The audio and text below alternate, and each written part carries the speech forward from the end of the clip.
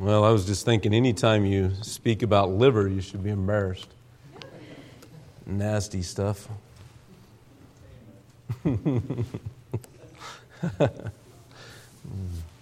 That is something that I definitely would have done. We had a teen choir in the youth group that I was in when I was a kid, and my dad was the director of the teen choir. We went to camp in Arizona at the Bill Rice Ranch, the West Branch of the Bill Rice Ranch, and they had a teen choir competition. So we had to sing at different times through the week, and the main competition was in front of the whole group of campers. And I don't know why my dad did this, but he picked me to announce the group. I was 13 or 14. And as I stand up there, I had to step down in front of the choir to do this. And I'm looking out over this group of about, I think there was somewhere around 400 teenagers there that week. And I was scared to death. I stepped down. I said, we are the choir from, and I couldn't remember. I had no idea the name of our church. I stood there and sputtered, and finally, I think my dad just finally said who we were, and I meekly got back, and I had to stand there and try to sing there as I was every color of red you can imagine. I was dying. Speaking in front of people killed me as a kid. I was petrified, and boy, the other guys in the choir were so mad at me. We lost because of you. Could have been, I don't know, but it is bad when you embarrass yourself in front of a big group. Well, Job chapter 6 and 7 tonight. And I mentioned this morning, I want to look more at one verse. We're going to read both chapters. Job is an interesting book, and one that is, if you just look at it from a user standpoint, it's easier to do studies than it is to preach messages, if that makes sense, out of the book of Job. And I don't feel like the Lord would have me at this time take the time to go through verse by verse and make a 3-year study out of this. So, just letting the Lord lead as we go through it. And I don't know if this will be the future, but as for now, so far I've kind of done this. Take a portion of a chapter and teach on the principles that are taught in it. More so than whether Job is right, or if Eliphaz or Bildad or any of the ones that are the characters are right or wrong. Although we will look at that. But I do want to read the entire chapter of 6 and 7. This is Job's answer to Eliphaz. Eliphaz has answered him and told Job that you're here because of sin in your life, which is incorrect. We know that from the first part of the book. But verse 1 of chapter 6 says, "But Job answered and said, Oh, that my grief were thoroughly weighed, and my calamity laid in the balances together. For now it would be heavier than the sand of the sea. Therefore my words are swallowed up. For the arrows of the Almighty are within me, the poison whereof drinketh up my spirit. The terrors of God do set themselves in array against me. Doth the wild ass bray when he hath grass? Or loweth the ox over his fodder? Can that which is unsavory be eaten without salt? Or is there any taste in the white of an egg? The things that my soul refuseth to touch are as my sorrowful meat. Oh, that I might have my request, and that God would grant me the thing that I long for. Even that it would please God to destroy me, that he would let loose his hand and cut me off. Then should I yet have comfort. Yea, I would harden myself in sorrow. Let him not spare, for I have not concealed the words of the Holy One. What is my strength that I should hope? And what is mine end that I should prolong my life? Is my strength the strength of stones, or is my flesh of brass? Is not my help in me, and is wisdom driven quite from me? To him that is afflicted, pity should be showed from his friend, but he forsaketh the fear of the Almighty.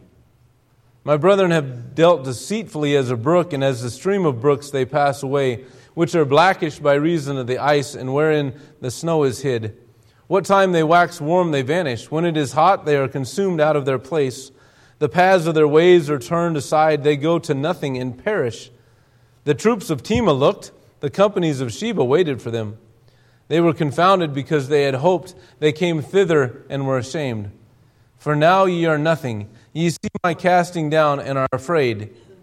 Did I say, bring unto me, or give a reward for me of your substance? Or deliver me from the enemy's hand, or redeem me from the hand of the mighty? Teach me, and I will hold my tongue, and cause me to understand wherein I have erred. How forcible are right words, but what doth your arguing reprove? Do ye imagine to reprove words and the speeches of one that is desperate, which are as wind? Yea, ye overwhelm the fatherless, and ye dig a pit for your friend. Now therefore be content. Look upon me, for it is evident unto you if I lie.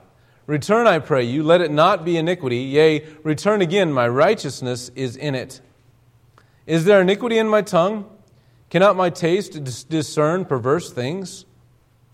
Let's stop there for a second. This is quite an argument that he makes, and he's laying out his sorrow. He's laying out his, I call it his defense. You know, I'm gonna change gears just here for a second, and we're gonna have a word of prayer, and I'm gonna look at my first point, which is Job's defense, just briefly as we look at what we just read, and then we'll get into the rest of it. Father, thank you for allowing us this time together tonight. Father, it is of your mercies that we are not consumed. Lord, they're new every morning, and we praise you for that. We thank you for our time together. Lord, help us not to waste it. Father, help us to learn, to apply your word to our heart and life. Lord, that you would be glorified in each life here tonight, that your name is lifted up. Work mightily in each thing that's done, and Lord, use me. Give me wisdom as I speak. In Christ's name we pray, amen. So first thing we see is Job's defense, and really it all is. But I want to break it up a little bit. 1 through 23 is what I was looking at here as his defense. He's giving out his grief, his anguish again. And we know that he's not overstating it. I've thought about this a lot. I see Job as poetic. I see Job as that's the best word, I guess, is just poetic in his speech. But I don't see him as overly dramatic or trying to make more of it than it is. He really is going through the single worst day of any person that I've ever heard. And then this time is dragging on. He's living this life of misery and sorrow and pain. And now his friends come, and they're not comforters, called miserable comforters. They come and they start telling him, well, you're here because of sin in your life. This is what you've done. And you need to confess it and things will change. God will bless you, but He's punishing you for something. And we know that God punishes sin. But in this instance, Job, God said, is perfect and upright. A man that fears God and eschews evil. That was God's testimony about Job. And so we know that he is being tested. And he is human. And as he's going through this, he says, oh, that my griefs were thoroughly weighed. I wish you could understand the torment that I'm in, my calamity laid in the balances together. I would like for you, Eliphaz, to understand a little bit of my pain. And for now it would be heavier than the sand of the sea. Therefore my words are swallowed up. They're not sufficient.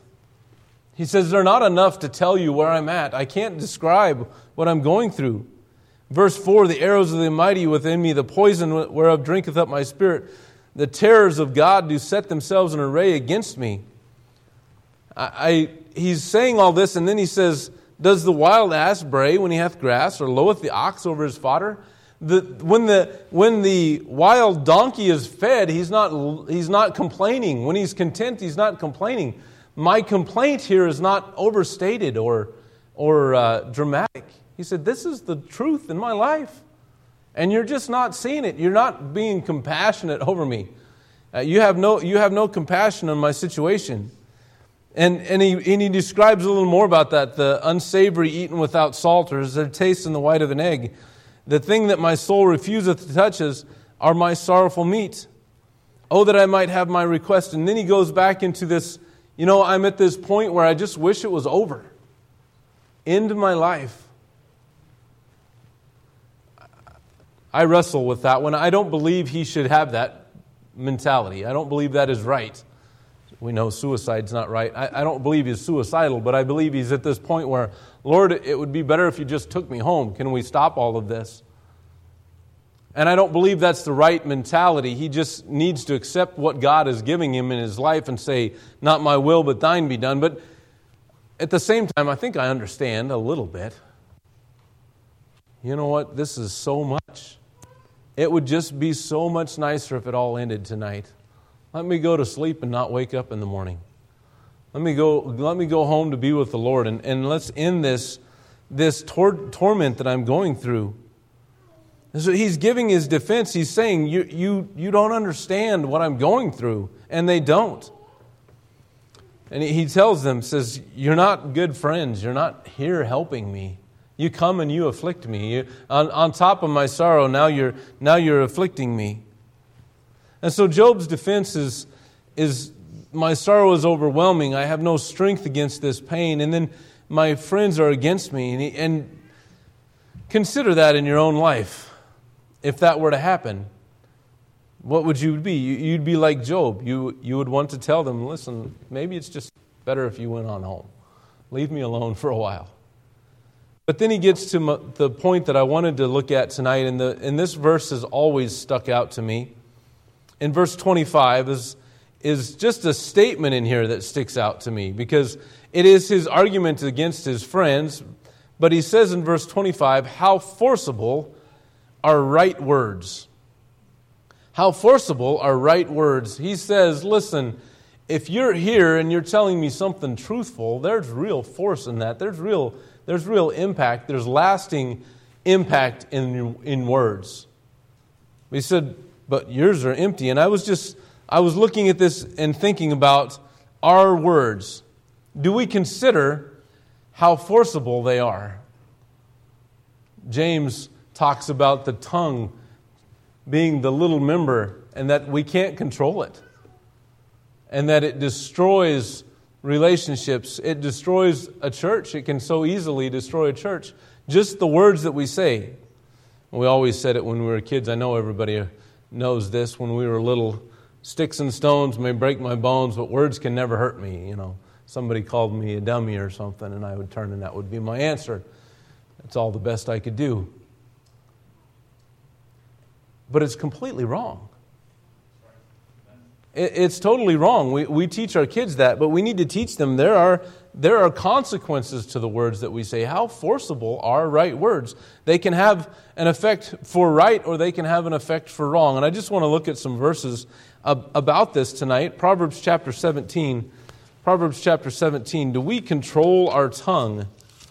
Do we control the words that come out of our mouth? Is it known of you that you have a filter, right? That's what we say today. That man has no filter. Whatever crosses his mind comes out of his mouth. Now, Proverbs calls that man a fool. That man is a fool. Chapter 17, verse 27. He that hath knowledge spareth his words, and a man of understanding is of an excellent spirit. Even a fool, when he holdeth his peace, is counted wise, and he that shutteth his lips is esteemed a man of understanding. There's a lot of times in our life we'll have better relationships, a better day. We can be an encouragement sometimes to people by just keeping our mouth shut. Boy, not saying what comes across our mind. The relationship between a husband and wife, it's better sometimes just to keep your mouth shut. Just keep your mouth shut. Can we do it though? I mean, it's easy to say, but it's another thing. When we're angry, when our emotions have got a hold of us, we forget the impact that those words may have. Chapter 25, verse 11 says, that's not the right one. Boy, I did it again.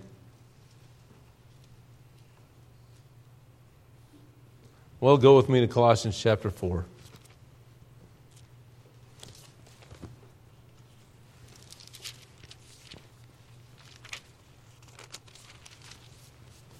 Colossians chapter 4, verse 7.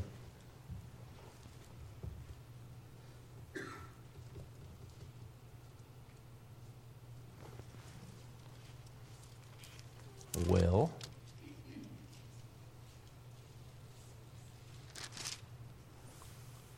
verse 6. There it is.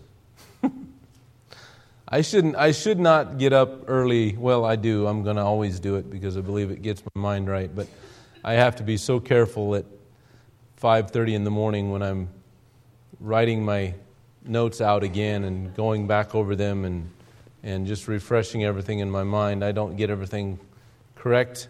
Yeah, it's verse 6.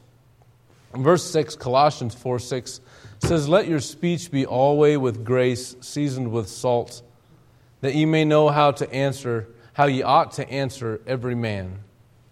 You know, there's wisdom in knowing how to answer every man. It comes with the Spirit of God. It comes with the grace of God that only comes through Jesus Christ. To know how to answer every man. I wish I could say that I've known how to answer in every circumstance.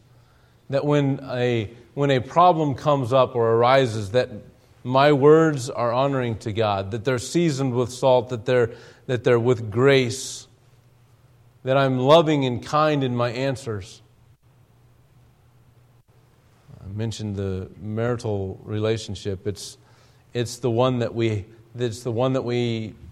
deal with the most, right? I hope you deal with your spouse more than anybody else in your life. On a close basis, for sure. Is our speech seasoned with grace? Are we loving and kind? Are we building them up or edifying them? And I do not want you to go and ask Elizabeth how well I do on this. It's a daily struggle, and it takes wisdom, and it takes the Spirit of God, and it takes a humbling of ourselves before the Lord to answer with grace and kindness and with salt. And just this remembering that the words that I say are forcible. That word means it's not just a small impact. It means it's shattering. That it is driving, that it is changing the person or the situation or the circumstances. So let your speech be always with grace. Verse 5 says, "Walk in wisdom toward them that are without, redeeming the time." That is part of it.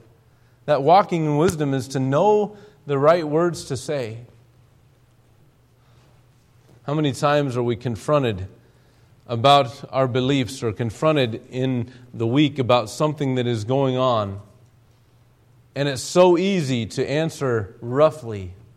It's far easier to say something in anger or to put someone in their place many times than to have that grace and that love. And so walk with God so that you may know how to answer. Ecclesiastes chapter 12. Excuse me. Last chapter of Ecclesiastes, we're going to read verse 9 through 14.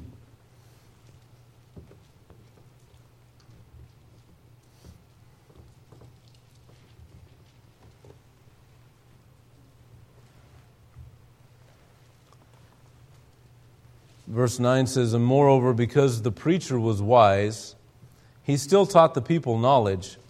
Yea, he gave good heed, and sought out and set in order many proverbs. The preacher sought to find out acceptable words, and that which was written was upright, even words of truth." The preacher sought to find out acceptable words. Those are words that are seasoned with salt. Those are words that are always with grace. That's speaking of the Word of God.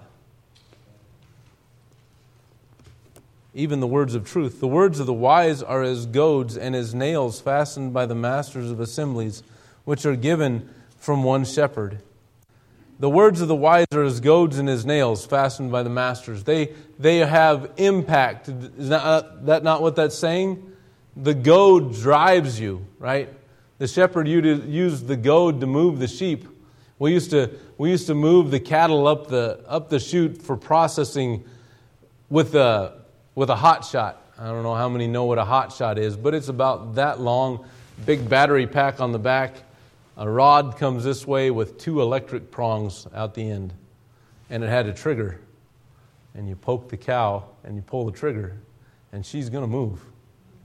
You got her attention. It was a goad. It was pushing her in the right way. It directed them down where they were supposed to go so we could get the work done. And that's the shepherd.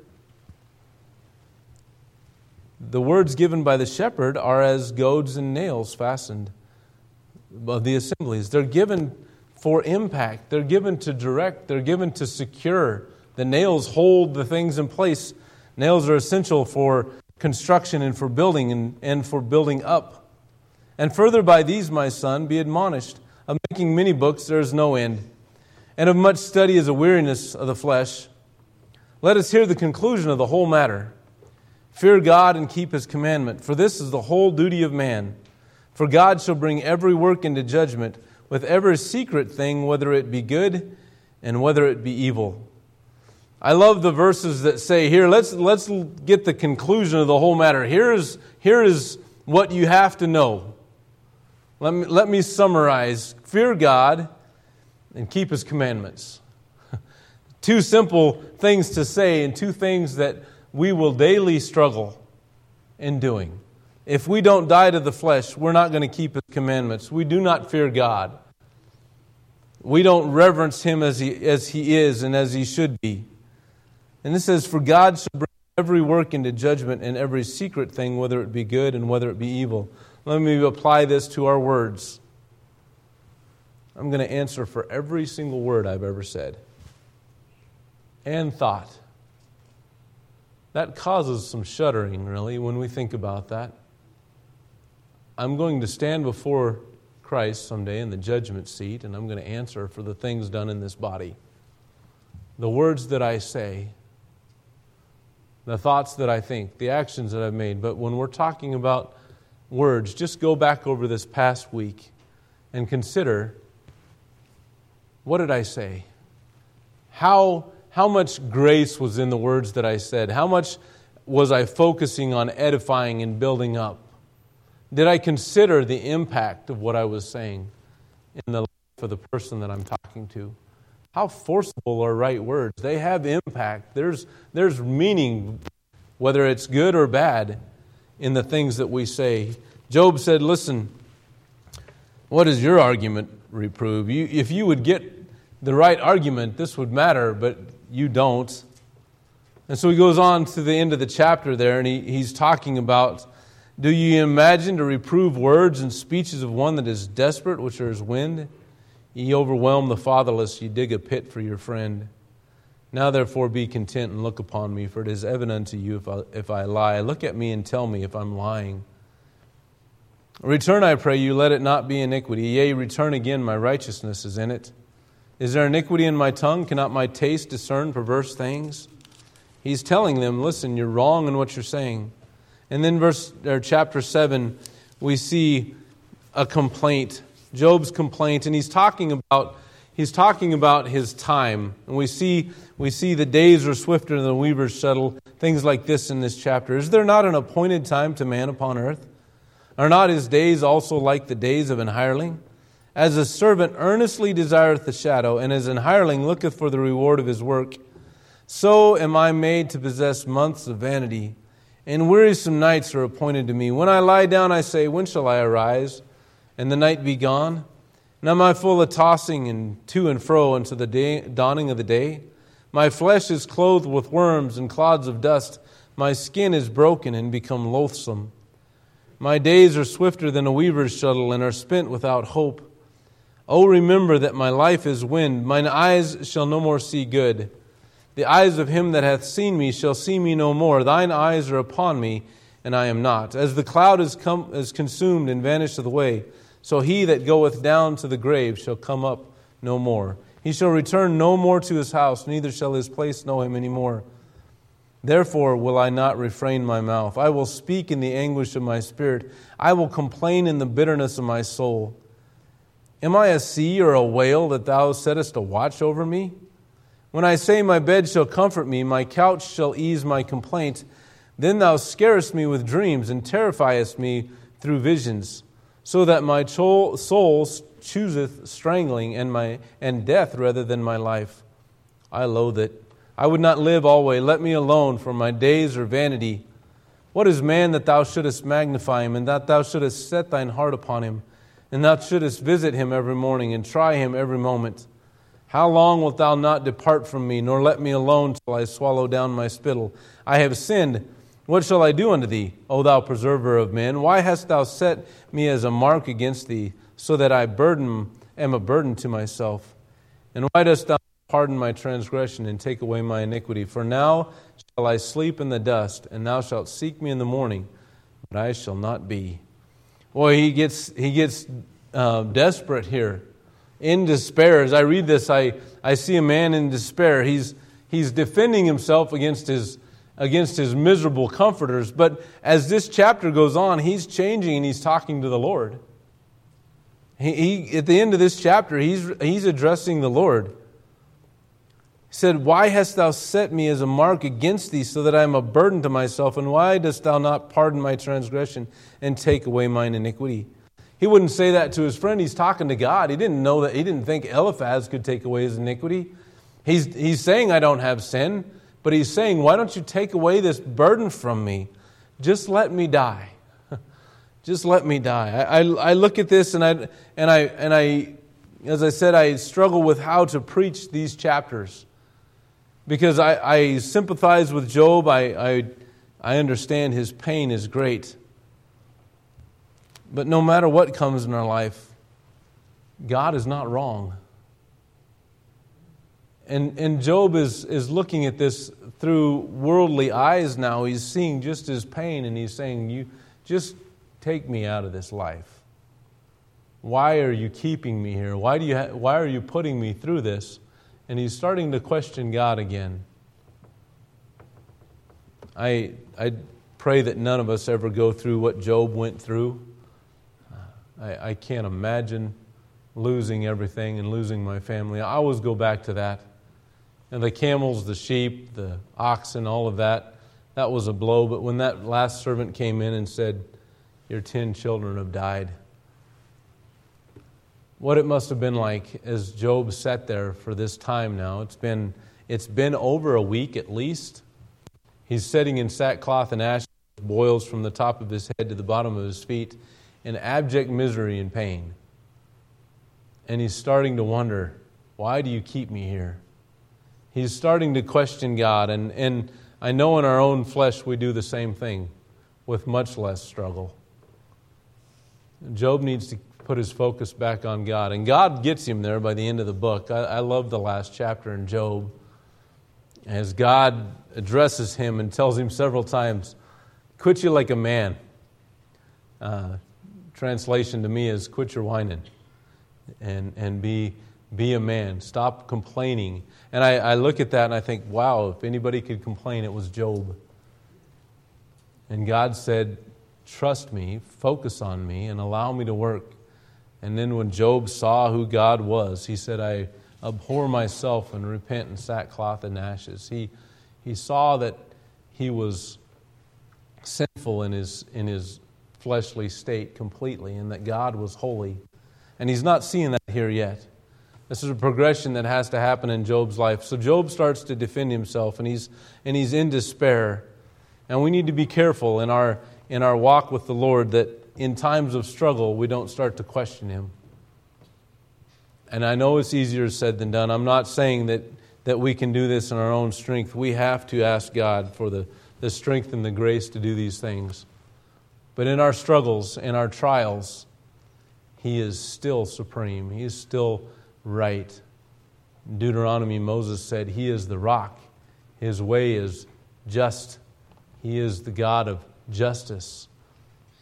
And so we need to always remember, no matter what comes this week, what comes in the future, I don't know what is coming in our life. We know that they that live godly shall suffer persecution. There will be trials. Let's keep our focus on the Lord and know that He is right. And watch our words. That's my challenge tonight. Watch your words. How forcible are right words? You can influence people for right, or you can hurt them more than we ever know. The couple that we were visiting yesterday, their argument, and I told him, I said he was wrong in his argument. I told him that yesterday. But I understand his argument. He said that so many people have been so hateful to us in the name of religion. And I don't believe he's making this up. I believe he's telling me the truth. And there's people that are going to answer for these things when we judge people harshly or not in love, and we're hateful towards them in the name of Christianity and drive them away. There's a barrier there that the Holy Spirit's going to have to break down in their life. They can come to know the Lord as their Savior. Yesterday I said, you're not looking at the right thing. All men are fallible and wicked. I said, you need a relationship with the Lord. But I was challenged by that testimony again and this study tonight, just to be so careful in what I say. Because if I, in my selfishness or in my anger, say something to the unsaved, and they know that I claim the name of Christ, I'm now responsible if that person dies and goes to hell. I have a hand in that. I drove them away from the Lord instead of drawing them to Him. How forcible are right words. Let's pray. Father, thank you for our time tonight. And Lord, I ask that you would guide us this week, that our tongue, our mind would be controlled by the Holy Spirit, that you would lead us, that we would walk in the Spirit and not fulfill the lust of the flesh this week. Lord, the words that proceed out of our mouths would be glorifying to you, that you would have total control. Lord, use us, Father, to be a witness and a light. Lord, we'd love to hear of a soul getting saved this week, coming to know you. Lord, how forcible are right words. We know that the gospel is the power of God unto salvation. There's great force in those words. And Father, I just ask that you'd give us wisdom in it and help us to walk in faith, knowing that you will use your word, that it will not return void. Thank you for our time tonight, Lord. In Christ's name we pray, amen. Thank you for being here. You are dismissed.